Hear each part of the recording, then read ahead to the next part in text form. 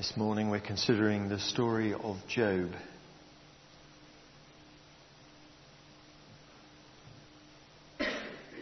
And in verse 23 he struggles as sometimes we struggle. And he says, even today my complaint against God is bitter. His hand is heavy in spite of my groaning. If only I knew where to find him. If only I could go to his dwelling. He goes on, but if I go to the east, he's not there. If I go to the west, I don't find him. When he's at work in the north, I do not see him. When he turns to the south, I catch no glimpse of him. But he knows the way that I take. And when he has tested me, I shall come forth as gold. Heavenly Father, we pray that this morning, in those times when we feel alone, help us to remember that you are with us always. Amen. We're going to be dipping into various bits of Job, particularly during the sort of talk, just so that we can try and cover the whole book in one sermon, which is an interesting challenge. It's only got 42 chapters, I think. But we'll dip into various bits of it. Job apparently was a real person, but he's not a prophet. It's in the New Testament. And it's a sort of standalone book. And many call it the book of finding God, finding the hidden God.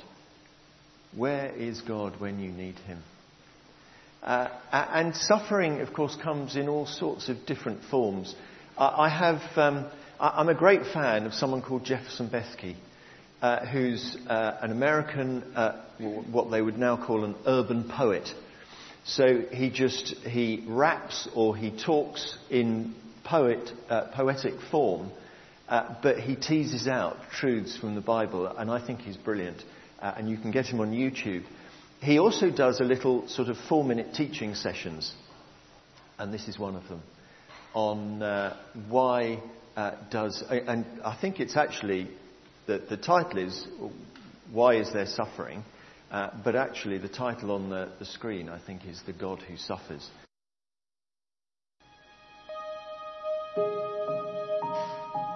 I was sitting at lunch with a friend of mine a couple months ago when he recounted the devastating news.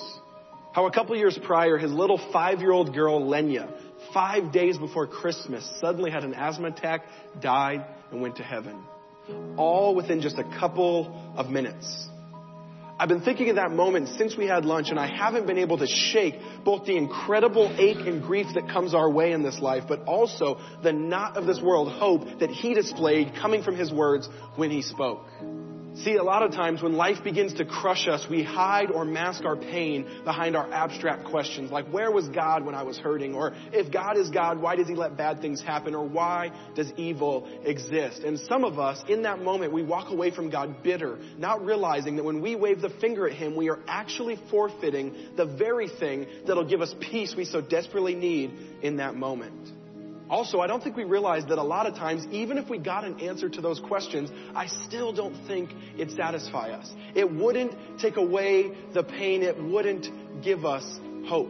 But see, what does is when death and suffering and brokenness get thrown at us and everything in us screams, God, where are you? That in that moment we might have ears to hear that small whisper in our soul that says, I'm right here next to you. I love you. I'm not going anywhere. You are not alone. And see, that is what changes a heart. That is what gives life.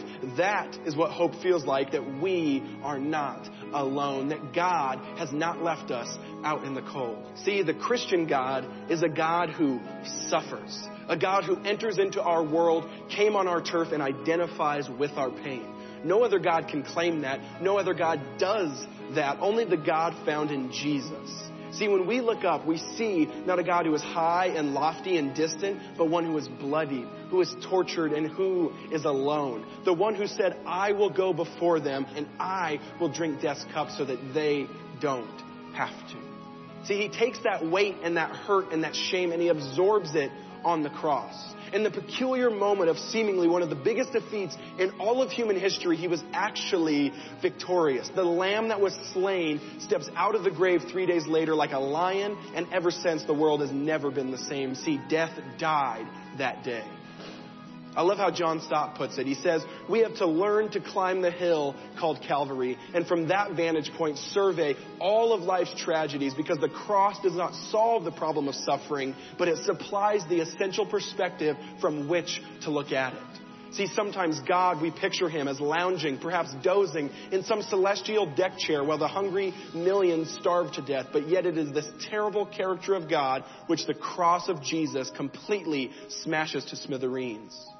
And since we are not alone, but we follow the one who defeated death, when it comes, we can stare it right in the face and say, you do not have the last word. See, Jesus is alive, and so death, where is your sting?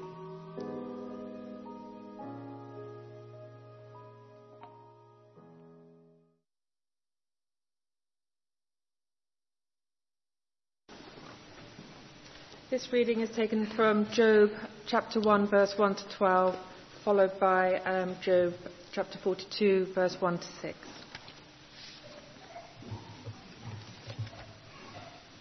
In the land of Uz there lived a man whose name was Job. This man was blameless and upright. He feared God and shunned evil. He had 7 sons and 3 daughters, and he owned 7,000 sheep, 3,000 camels, 500 yoke of oxen, and 500 donkeys, and had a large number of servants. He was the greatest man among all the people of the East. His sons used to hold feasts in their homes on their birthdays, and they would invite their 3 sisters to eat and drink with them. When the period of feasting had run its course, Job would make arrangements for them to be purified. Early in the morning, he would sacrifice a burnt offering for each of them, thinking, perhaps my children have sinned and cursed God in their hearts. This was Job's regular custom.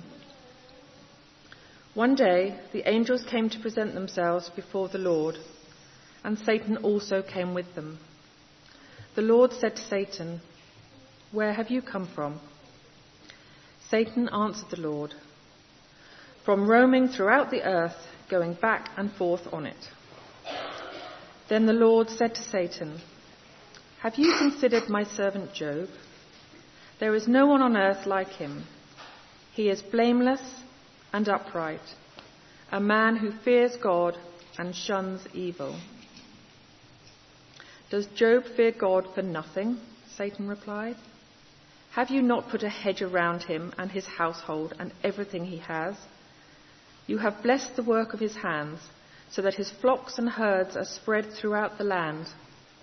But now stretch out your hand and strike everything he has, and he will surely curse you to your face. The Lord said to Satan, very well then. Everything he has in your power, but on the man himself do not lay a finger. Then Satan went out from the presence of the Lord. Job chapter 42. Then Job replied to the Lord, I know that you can do all things. No purpose of yours can be thwarted. You asked, who is this that obscures my plans without knowledge? Surely I spoke of things I did not understand, things too wonderful for me to know. You said, listen now, and I will speak. I will question you, and you shall answer me. My ears had heard of you, but now my eyes have seen you. Therefore I despise myself and repent in dust and ashes. This is the word of the Lord.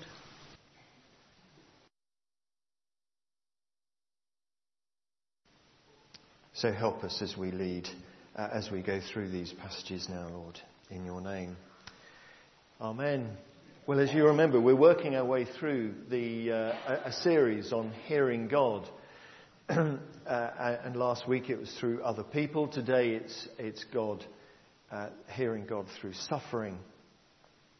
And just to remind you, or quickly whiz through the story of Job, as we saw in chapter 1, he starts as, let's be honest, an incredibly wealthy man. Incredibly wealthy man. 7,000 sheep, 3,000 camels, 500 yoke of oxen, 500 donkeys, large number of servants, the greatest man in all the East.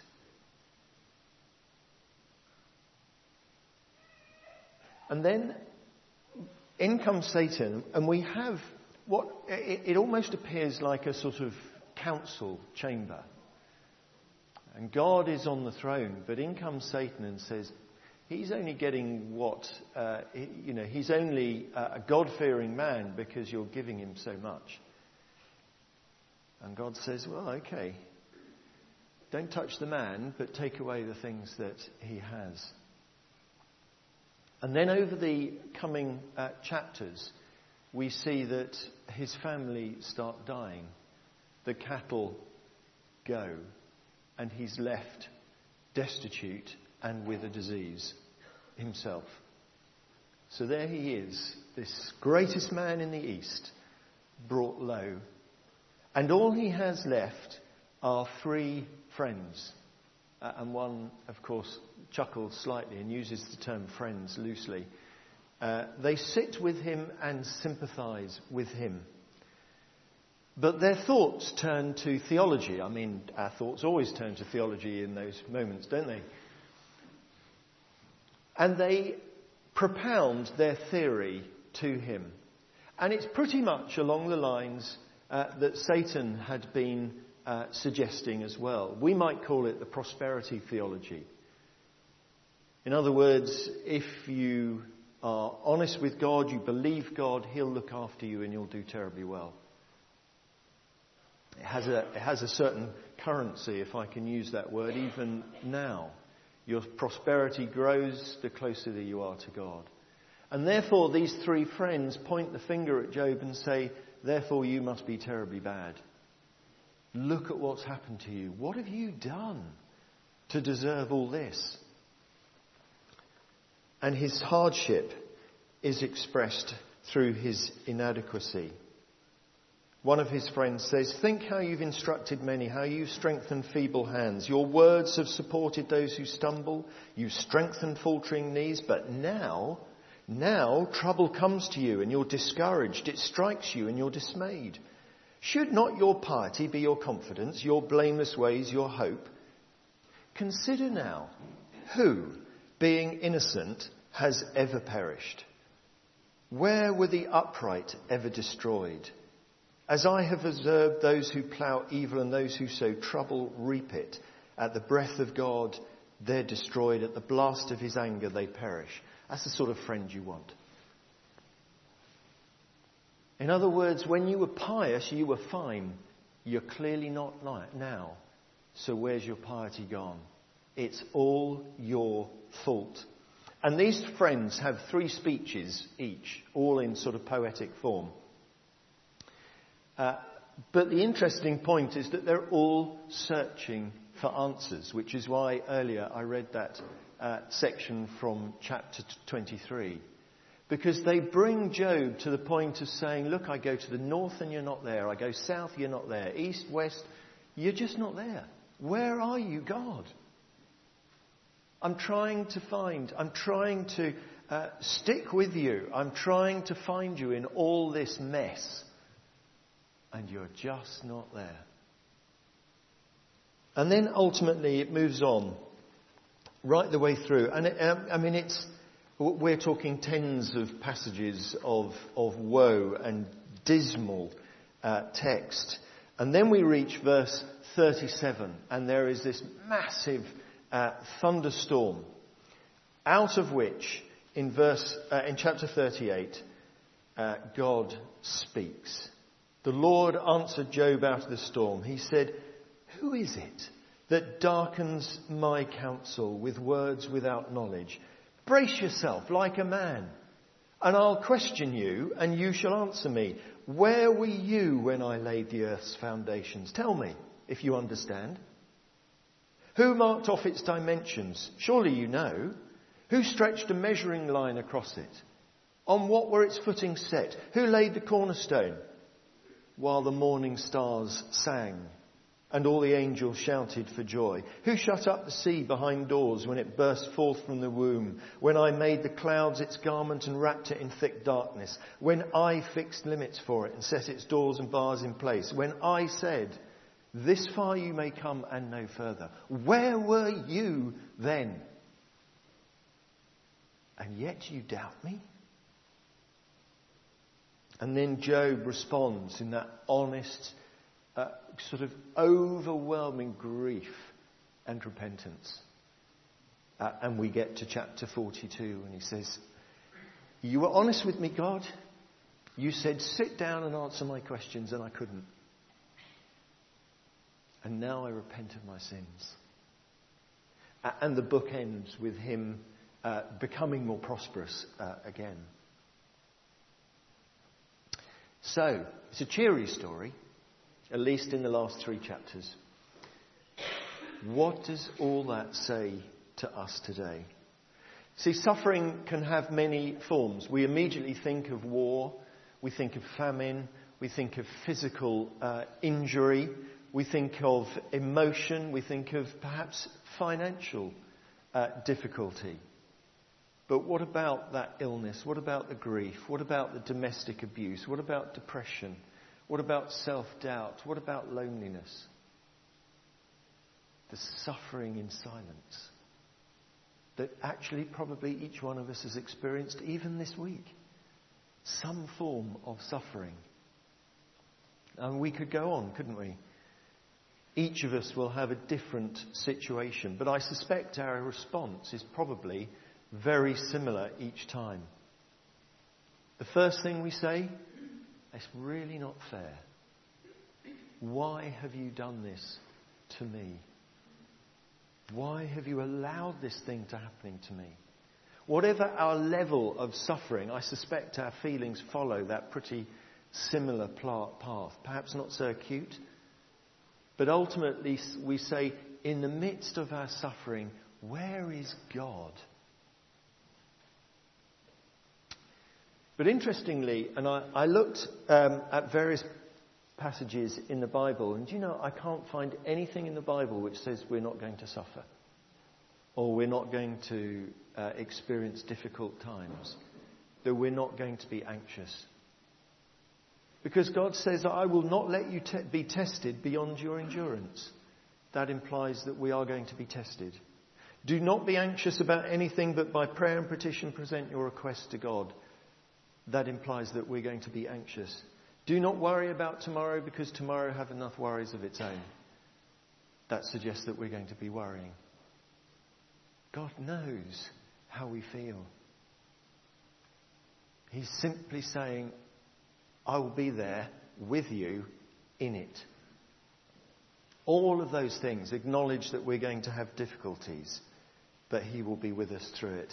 And it's exactly that point that Job reaches after all of that theological tussle throughout the book. He refuses, he can't quite understand it, but he refuses to give up. And then at the end he says, God, if you planted the stars in the sky, you raised up the mountain, you laid the seas, who am I to say that you can't deal with my petty little issues? Petty they weren't for him, perhaps. It's not that God cannot do it. He allows these things to happen. We live in a fallen world. And things happen because we live in a fallen world. And God can't intervene to stop things, but he can promise to be there with us. So I wonder how we experience that. And Job looked back, didn't he? He understood what God was in his very being. He could understand that despite things being difficult, he could still rely on that presence and that love of God. Now, I'm perhaps not terribly well qualified to speak on suffering because I haven't suffered in many senses. I know I've just said that we all suffer, but sometimes you look at people and you say that person is suffering. But I have experienced a bit over the last 6 weeks or so.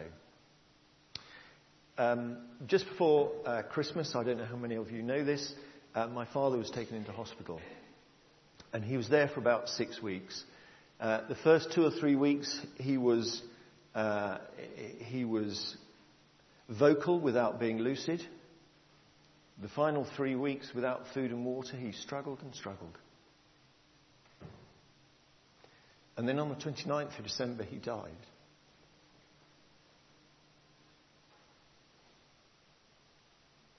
And I miss him.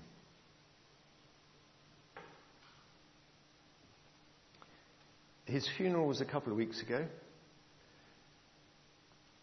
And immediately afterwards, that was a Friday, on the Monday, I set off on a grand tour of all the offices I look after around the country.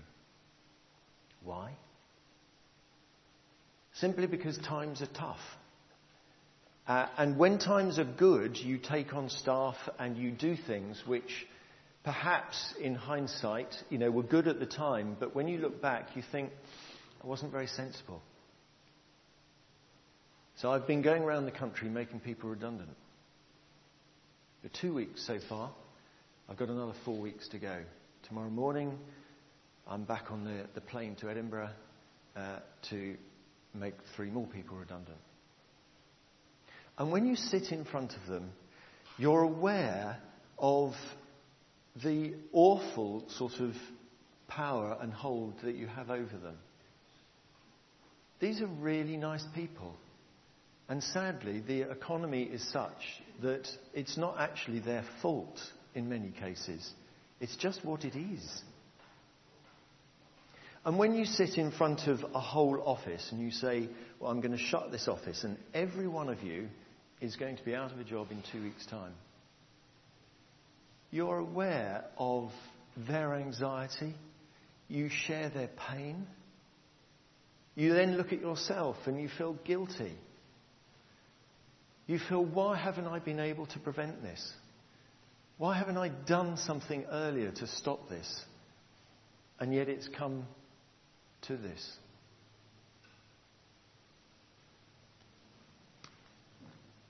And it's a rubbish feeling, I have to tell you. And when I've finished all 27 or so that we've got on our radar at the moment, I will be able to move on. And I pray that they will also. But that's 27 people whose pain I'm carrying at the moment. Where is God in all that? How can a vicar come to their office and tell them that sort of news? That's rubbish. But actually, it's the wrong question to ask. God is not absent, but present. The most emotional one I had actually was, I'm sorry, this is depressing for you.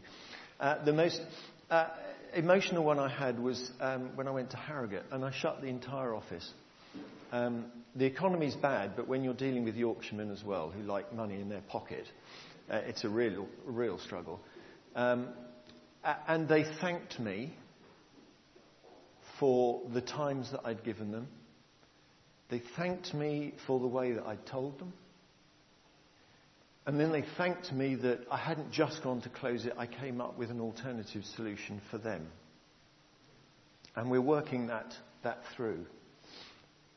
But they could not have been more gracious. And I was so worried about it. And I texted Debbie afterwards because she'd been praying as well. God was at work. God was present. It wasn't a pleasant experience, it's stressful. But God moves in your life when you allow Him that room and that presence to move. God is the same God whose nature is always to have mercy. We say that often, don't we? And for them that may be a real opportunity. For me it was an opportunity to be gracious and compassionate. So how can we hear God through those difficult times? Job did 3 things. Firstly, he acknowledged who God is, his presence, his power, his care, his love, his willingness to be by our side. He acknowledged who God was. And secondly, he then removed any barrier that he had. Gone were the days of him theologizing and thinking and pontificating about what might be happening. He put all of his own personal circumstances on one side. He stopped accusing God, because that makes God liable for your issue. God isn't liable for your issue, you are. And God wants to be present in that situation. So thirdly, he listened. And the whole Bible is about relationship. The whole Bible is trying to say, let us be in Christ. And Job ended up by saying that he was in God. He believed in God. He wanted to walk day by day in the presence of God. And I've been thinking about that expression, in Christ. And actually, it was another clip from Jefferson Bethke that I nearly played this morning that just brought it home to me. Because each one of us, despite our suffering, despite those times of anxiety, we can be in Christ. What does in Christ mean? He gave this example of getting on a plane, which was quite pertinent because that's me tomorrow morning. He said, when you get on a plane, you are completely reliant on the plane and the pilot, Adam. Please.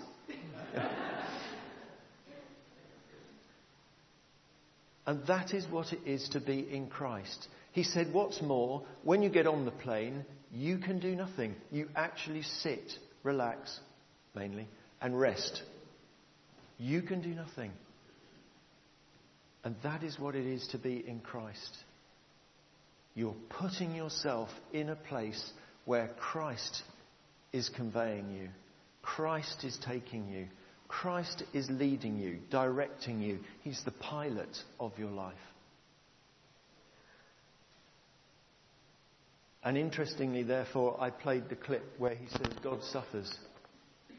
God suffers when we suffer. But when we are in Christ, we can walk in the presence of God. Each one of us knows suffering in some way. And that suffering won't go, but the presence of God can come. And in the presence of God, we can have hope. Hope and trust. And we can see a future. And when you can see a future, you're prepared to walk step by step forwards. You're prepared to move rather than wallow. So this week, whatever you face, let each one of us be in Christ. Let's pray. Father, we thank you for being with us. We thank you that we can be in you. And we pray that this week we may indeed experience your presence in a new way, that we may walk with you through whatever we face in the knowledge that you walk with us. Amen.